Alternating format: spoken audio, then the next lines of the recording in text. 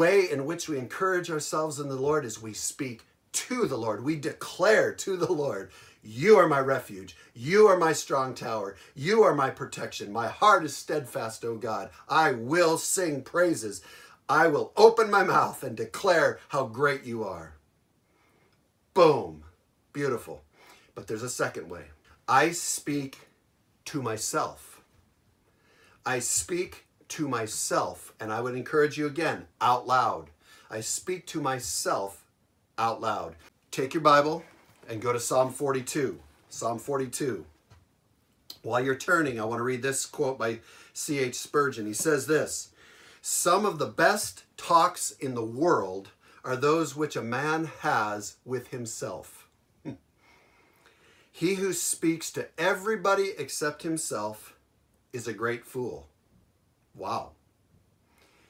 Let me just explain a little bit of background before we go to Psalm 42. You and I are tripart beings. We were made in God's image, Father, Son, and Holy Spirit. He made us spirit, soul, and body. Our body connects us with the earth and is the center of our five senses. Our soul connects us to people and is the center of thought and emotion. Our spirit is the part that connects us with God. It is the control center that is responsible for obedience to God and for leadership of your soul and your body. I'm going to say that again. Your spirit is the part of you that connects you with God and is the control center responsible for obeying God and taking leadership of your soul and your body. Good stuff right there. Now, your soul has developed a script, a scrolling dialogue of thoughts and beliefs that in many cases drag your emotions right into the pit of despair and right down into bitterness. Now, part of your personal growth and my personal growth is becoming aware of what a counselor friend of mine graphically calls the itty-bitty shitty committee. Forgive the graphic nature of that, but I want you to get a very clear picture of what we're talking about when that chatter in the brain starts up, when the volume of chatter starts. These are the whiny but pervasive little voices in your head that perpetually try to convince you that everything is going to hell in a handbasket, that you are a victim of your circumstances and how life is against you.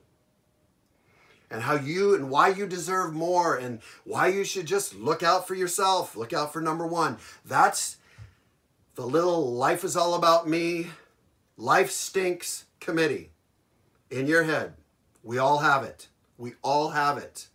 When you sense that your life stinks committee assembling, your spirit must shut it down. Your spirit must speak to, must command, and must take leadership of your soul. Brian Tracy, leadership trainer and author, says it this way: great leaders have learned to control their inner dialogues. You got to shut it down. And this is precisely what David did and what David had learned to do. He had learned to and trained himself to shut down his unruly, whiny, moany, groany, whimpering soul and bring it into submission. And so I want to look at several passages that demonstrate this. Turn to Psalm 42, verse 5. Psalm 42, verse 5. And let's look at this, and then we're going to go to Psalm 62. So Psalm 42, verse 5. And here's what we have. We have the Spirit speaking to the soul. Psalm 42, verse 5. The Spirit is speaking to the soul and saying, "Why are you in despair, O my soul?" Questions are powerful. The right question asked at the right time can unlock all sorts of revelation. And when your spirit asks your soul a question like this, get ready. There's going to be a laundry list of reasons why the soul can justify being moany and groany and whiny and whimpery. Why it's a victim. But after it gets done unloading all the laundry list of justified reasons for being a victim, The Spirit then commands the soul, and here we have it in the latter part of verse 5. He says, "Why are you in despair, O my soul? Why have you become disturbed within me?" Then he commands the soul, "Hope in God, for I shall again praise him for the help of his presence." He commands the whiny soul, the despairing soul, the bitter soul, hope in God.